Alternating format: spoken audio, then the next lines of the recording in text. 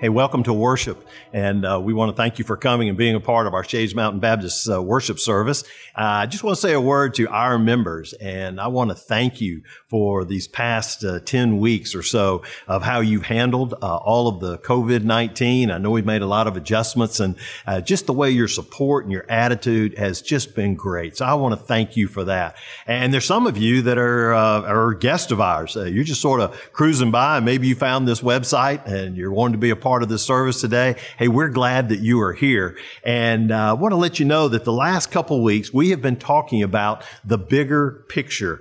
And thinking about the bigger picture is that our life is like a tapestry. And our God who created us is weaving our life in this tapestry.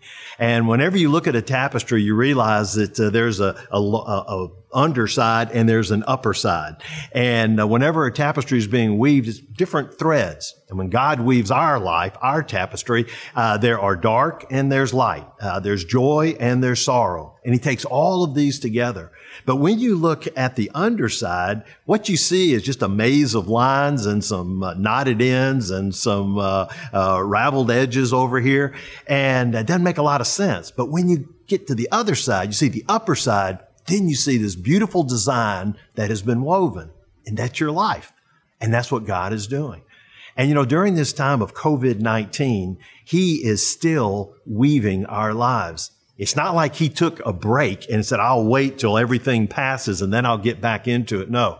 What's been taking place these 2.5 months is a part of the design in which is being weaved into your life. And the way that you respond and the way that you react during these 10 weeks and beyond will have a great impact on what the upper side of that picture looks like. Well, I couldn't think of a better passage of Scripture that talks about this upper side and underside of a tapestry of life than the book of Ruth. It was a book that was written about 1100, 1200 BC. And when you look at that book, there's really three main characters in it. There's a lady by Naomi, then a woman named Ruth, and a man named Boaz. I want to give you just a real quick catch you up over here. Naomi was married to a man by the name of Elimelech. They lived in Bethlehem and they were serving the God of Israel. There was a famine. They decided to move. So they went over to Moab, and it was a godless area. So it kind of was a head scratcher why they did it. But they went there hoping for greener pastures. She had 2 sons. Both of them married Moabite women. And at the end of 10 years, her husband had died and both sons had died. And so she was a bitter and broken woman at the end of 10 years, but heard that things were good in Bethlehem, so she was going to head back home. Told the 2 daughter-in-laws, why don't you just stay here with your people, your culture, and I'll go by myself. One of them did. One did not. That was Ruth. Ruth said, no, I'm going to go with you. I'll be with you the whole time. I'll move to your town. I'll move to Bethlehem. She says, I'm serving the God that you serve, and I'll take care of you. I'll take care of you all the way up to the day you die. And when you die, and when they bury you, I'm going to stay here in Bethlehem, and I'll live until I die, and then they'll bury me next to you. That was my commitment to you. And so when she comes back into Bethlehem, she made the statement. She says, 10 years ago when I left, I was full. When I've come back, I'm empty. She was bitter and she was broken. But then you picked up the 2nd chapter, and that's when Ruth is living with her and says, hey, we've got to get some food. So she goes to glean the fields. And in God's providence, she went to a field by the man named Boaz. And Boaz is a relative. And he treated her with kindness. He had never met her before, but when he met her there, he treated her with kindness, gave her an opportunity to glean with the other reapers there.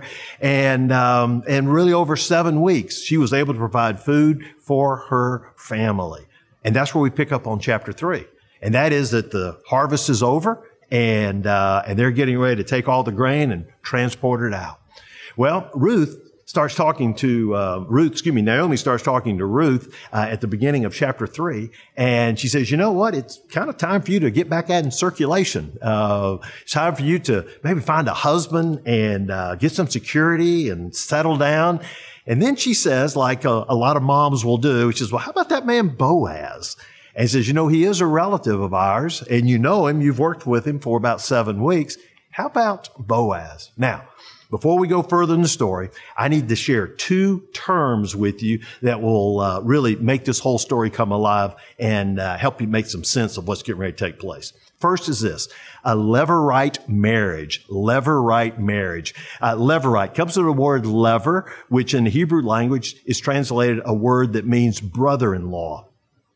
And what the levirate marriage was that if a man married a woman and they were childless and that man died, then if he had a brother, that brother was then to marry that woman so that she could have children and carry on the name of that man. It's called a levirate marriage. Second word is Kinsman-Redeemer. Kinsman-Redeemer. It's one word in the Hebrew language. It's goel, G-O-E-L. And the translation of that word means to recover or to redeem. Now, the family unit was really huge for Israel back then, and there were wide obligations for family members. They would protect and look after their family members. And part of the Kinsman-Redeemer's responsibility is that he was to secure the land and he was to support the people. And so, for instance, let's say if there was a brother or so who came into hard times and had to sell his land, Kinsman-Redeemer would step in and buy that land back because he wants to keep it within the inheritance. Sometimes some people even fell into slavery to where they had to sell themselves as slaves. Kinsman-Redeemer, one of the family members, would come, would purchase them out of slavery and redeem their life. That's what a Kinsman-Redeemer. So you got levirate marriage, Kinsman-Redeemer. Boaz is a relative. He is a Kinsman-Redeemer. And so Naomi said to her, she said, listen, Ruth, I know where Boaz is going to be. He's going to be up on the threshing floor, and it's the end of the season. And what they do is the animals will trod in all the wheat, and they'll go up to a threshing floor where the winds are blowing, and they'll throw it up in the air, and the husk blow out, and just the good stuff remains. And he's there. That's what he's doing. And then the next day, they're going to transport the grain out. And so then she suggested to Naomi, she said, listen, why don't you take a long bath? Then when you get out, why don't you put some of the perfume, the good stuff? And when you get ready to get dressed, don't wear those same outfits that you wore when you were out there gleaning the harvest. Why don't you wear an attractive dress? And so get kind of fixed up, looking nice. And so when you do this, then I want you to go over to the threshing floor. And I don't want anybody to see you, but I want you to look and to see where he's going to be sleeping at night. And wait and see after he finishes dinner and where the place is that he is going to lay down. Well, you pick up on verse 4. And this is what she says. But when he lies down, observe the place where he lies, and then go uncover his feet and lie down, and he will tell you what to do. Okay. Stay with me over here. So she's telling her, she says, you got to make sure you know exactly where he's lying down because I don't want you to go and lay down with some other man. All right. This is the guy. And when he's asleep, you go in to where he's laying down. You lie at his feet. You lift up the cover and you lie at his feet. And she says, and then he will tell you what to do. Whoa, that seems a little risky.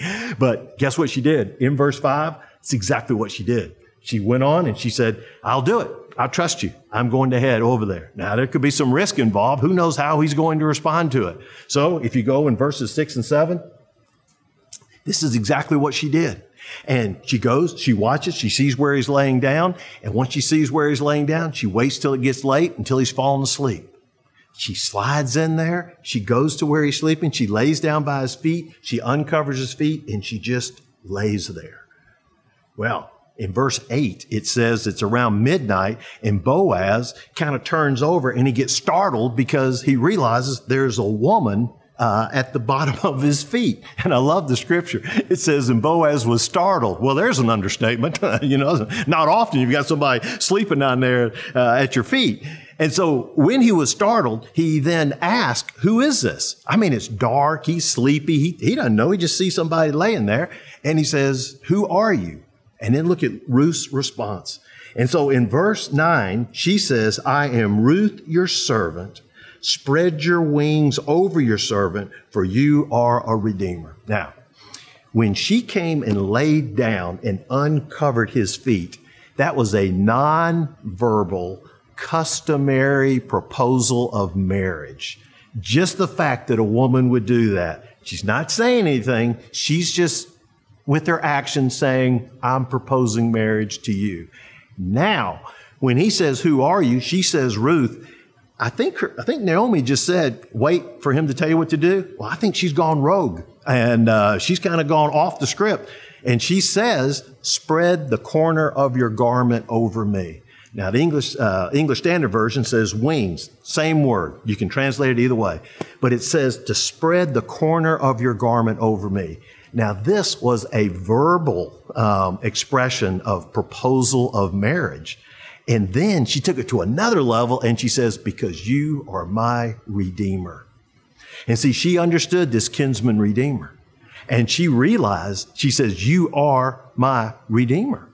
And so there comes some responsibility with that. And I'm asking you to marry me. Whoa, what's going to happen? Well, you start thinking about this, and here this young woman is, and she's there at his feet. What would his answer be? Well, if this was a television movie, this is when we'd have a commercial. And it would take about 3 minutes. But I don't have that long, so I'm going to jump right into it. And in verse 10, his response was really, really strong. He comes in verse 10 and he says, may you be blessed by the Lord, my daughter. You have made this last kindness greater than the first, in that you could have gone after young men, whether poor or rich. He says, this blessing is even better than the first blessing. So what was the first blessing? Well, the first blessing was when she came home with Naomi and she took care of her. I mean, everybody was talking about what an amazing self-sacrifice she made. And even Boaz marveled and told her in chapter 2 about that. He said, man, that's just really impressive. You know what he said? He said, as impressive as that is, whoa, this is even beyond that. And he said, you could have gone to younger men. Now, everyone that's studied these scriptures believes that Boaz was an older man and probably maybe a good bit older. Some have even said maybe he was 20 years older than Ruth was. And he says, you know what? You're Chick-fil-A. I mean, there are a lot of guys that would want you, and you could go to younger guys. It didn't matter if they were rich or they were poor, but yet you have chosen me. And so there was a great sense of amazement there, but then he comes to verse 11. And in verse 11, he says, and now, my daughter, do not fear. I will do for you all that you ask. I'll do for you all that you ask. He said, I'm ready. I'm excited. I'm ready to get married, and I'm ready to go on forward with this. And then he adds something at the end. And he says, that for all my fellow townsmen know that you are a worthy woman. All my fellow townsmen know that you are a worthy woman. What this means is, this is not a scoop for you, but, guys talk and ladies talk.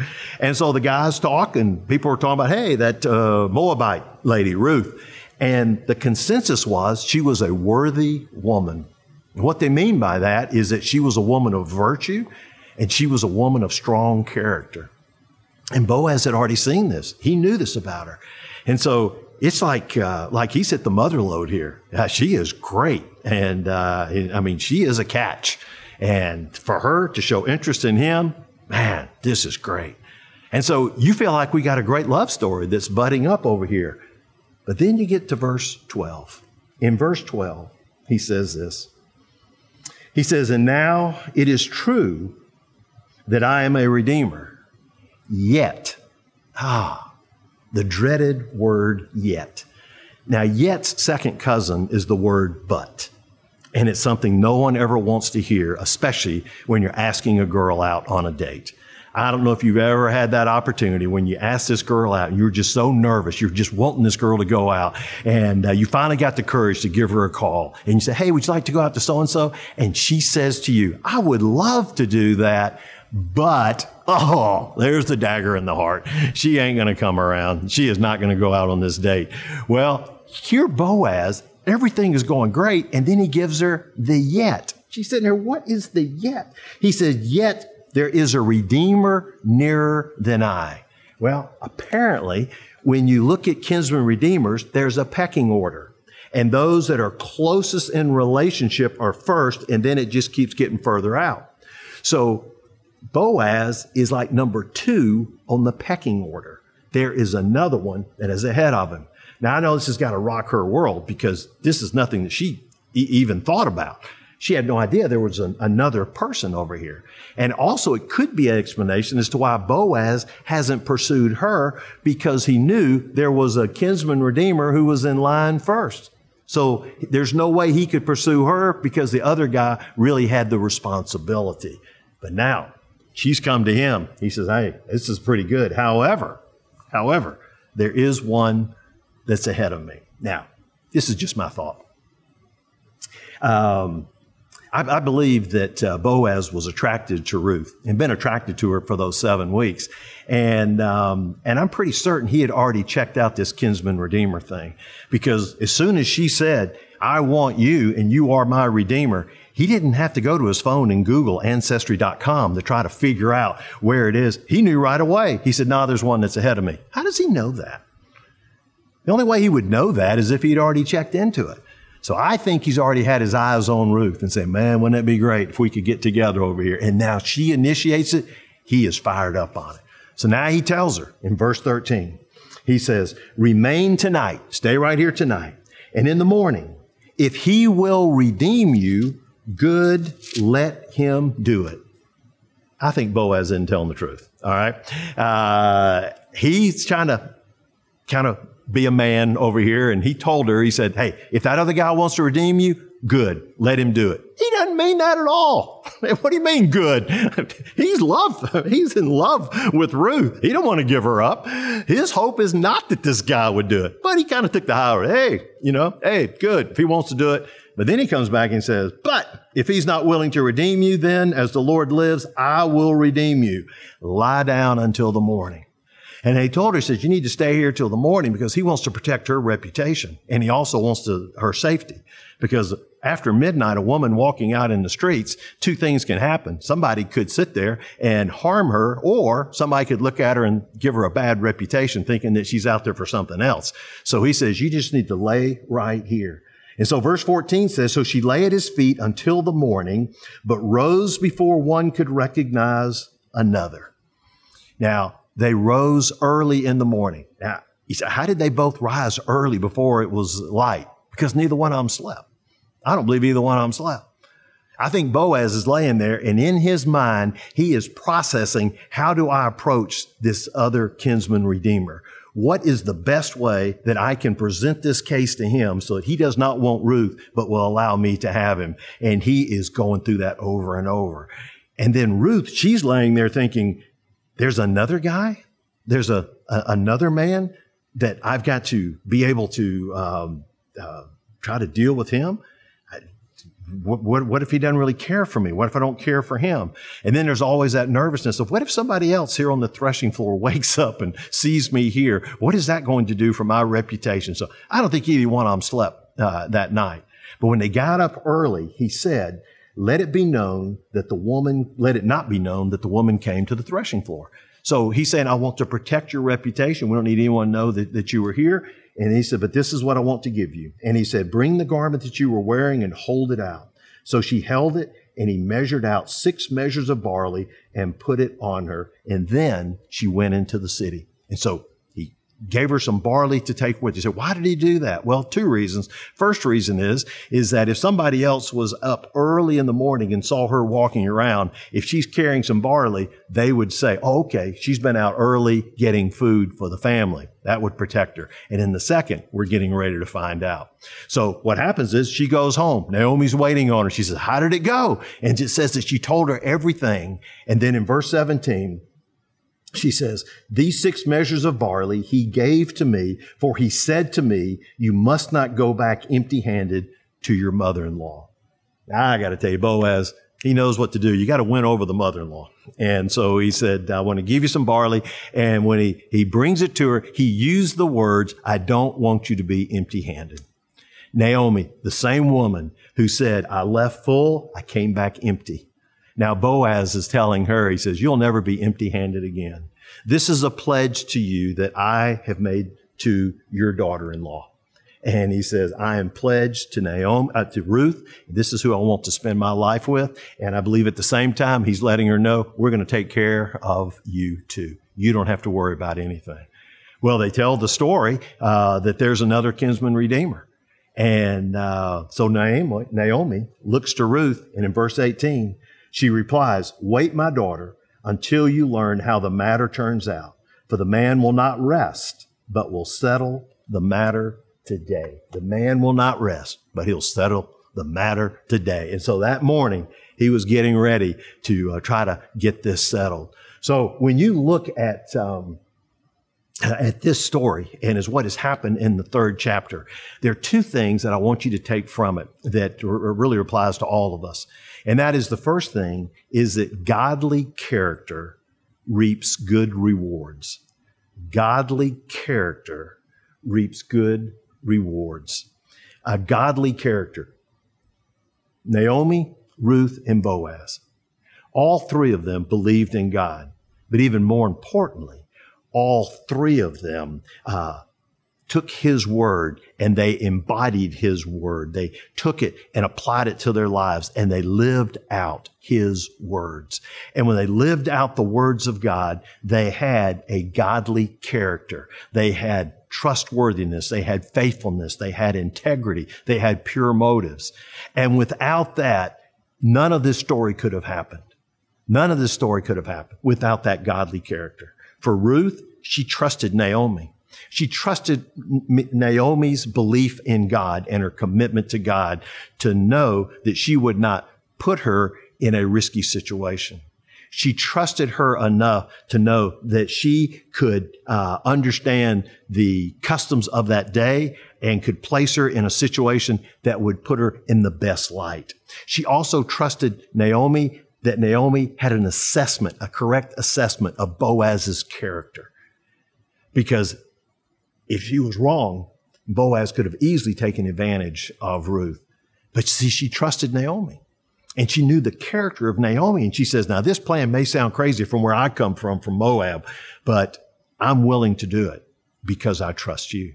And then you look at Ruth and you look at Boaz. Ruth, she was attracted to Boaz because she's seen his character. She's seen the way he treated his employees in chapter 2. She's seen the kindness that he's shown to her and to her family. He was a man of character. He was a man of integrity. And if she had not believed that, there's no way she would have done this plan. There's no way she would have gone into there and laid at his feet. But because of his integrity and his character, she was willing to do that. And Boaz, when she did that, he could have embarrassed her. He could have taken advantage of her, but yet he knew Ruth and knew that she had a strength of character and that she had virtue. And with all that put together, we can have this type of story. You see, godly character will reap good rewards. When you look at this, you want to look at the bigger picture. And if I'm looking at the bigger picture, as God is weaving the tapestry of your life, it is these decisions that will move the master's hands. These decisions of character or compromise will have ramifications for the upper side of the tapestry. Whatever a person sows, they will reap. And if you sow bad seeds, you're going to reap a bad harvest. And if you sow good seeds, you're going to reap a good harvest. And if you have godly character, you will reap good rewards. Godly character reaps good rewards. Second of all, Jesus Christ is our kinsman-redeemer. The Goel, the kinsman-redeemer. Whenever you look at that, you realize that there's a sense of cost. There's a sense of paying a price that goes along with being a kinsman-redeemer. And whether it's securing property, you're paying to secure property. Whether it's securing a person out of slavery, you're paying to do that. There is a cost involved to be a kinsman-redeemer. And this is a foreshadowing of what Jesus did for us. The Apostle Paul writes in Galatians chapter 4. In Galatians 4, verses 4 and 5, he says this, "But when the fullness of time had come, God sent forth his Son, born of woman, born under the law, to redeem," hey, Kinsman-Redeemer, "to redeem those who were under the law, so that we might receive the adoption as sons." We were held under the sway of sin and death. And the payment for that sin and death was through the death of Jesus Christ. But you see, death could not hold him. And so when he rose from the dead, he gave us the opportunity to be adopted into the family of God and to become the children of God and to be heirs with Christ.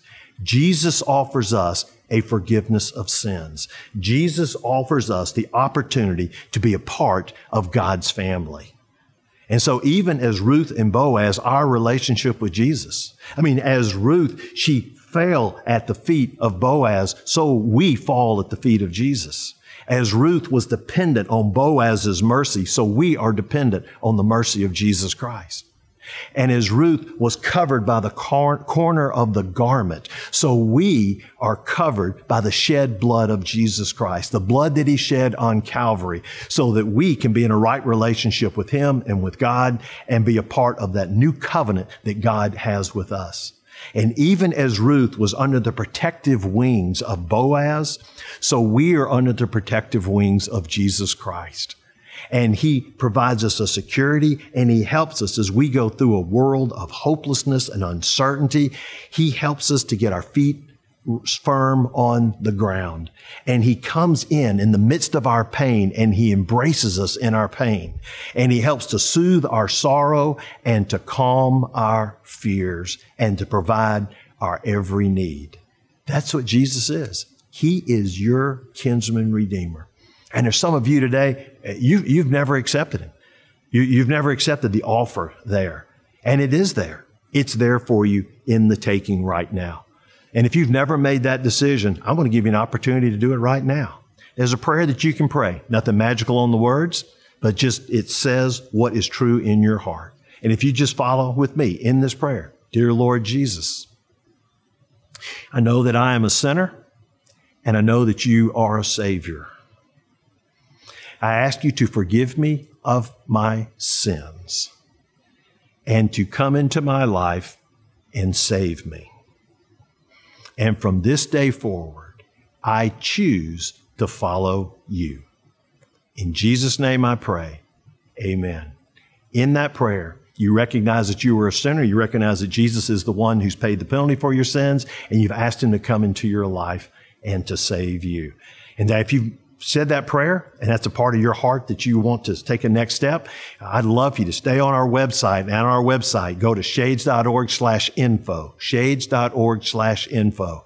And when you go there, there will be someone waiting that will get back with you and will talk to you and pray with you and help you through that. And in fact, any of you that are watching us today, and any part of this resonates with you as you're sitting here navigating this COVID-19, and as you're navigating this time, maybe there's some character issues and you want to pray with someone and talk to someone. Whatever your need is, shades.org/info, we would be glad to get back with you. And so I hope that this has been a day that you have been able to take a look at the bigger picture.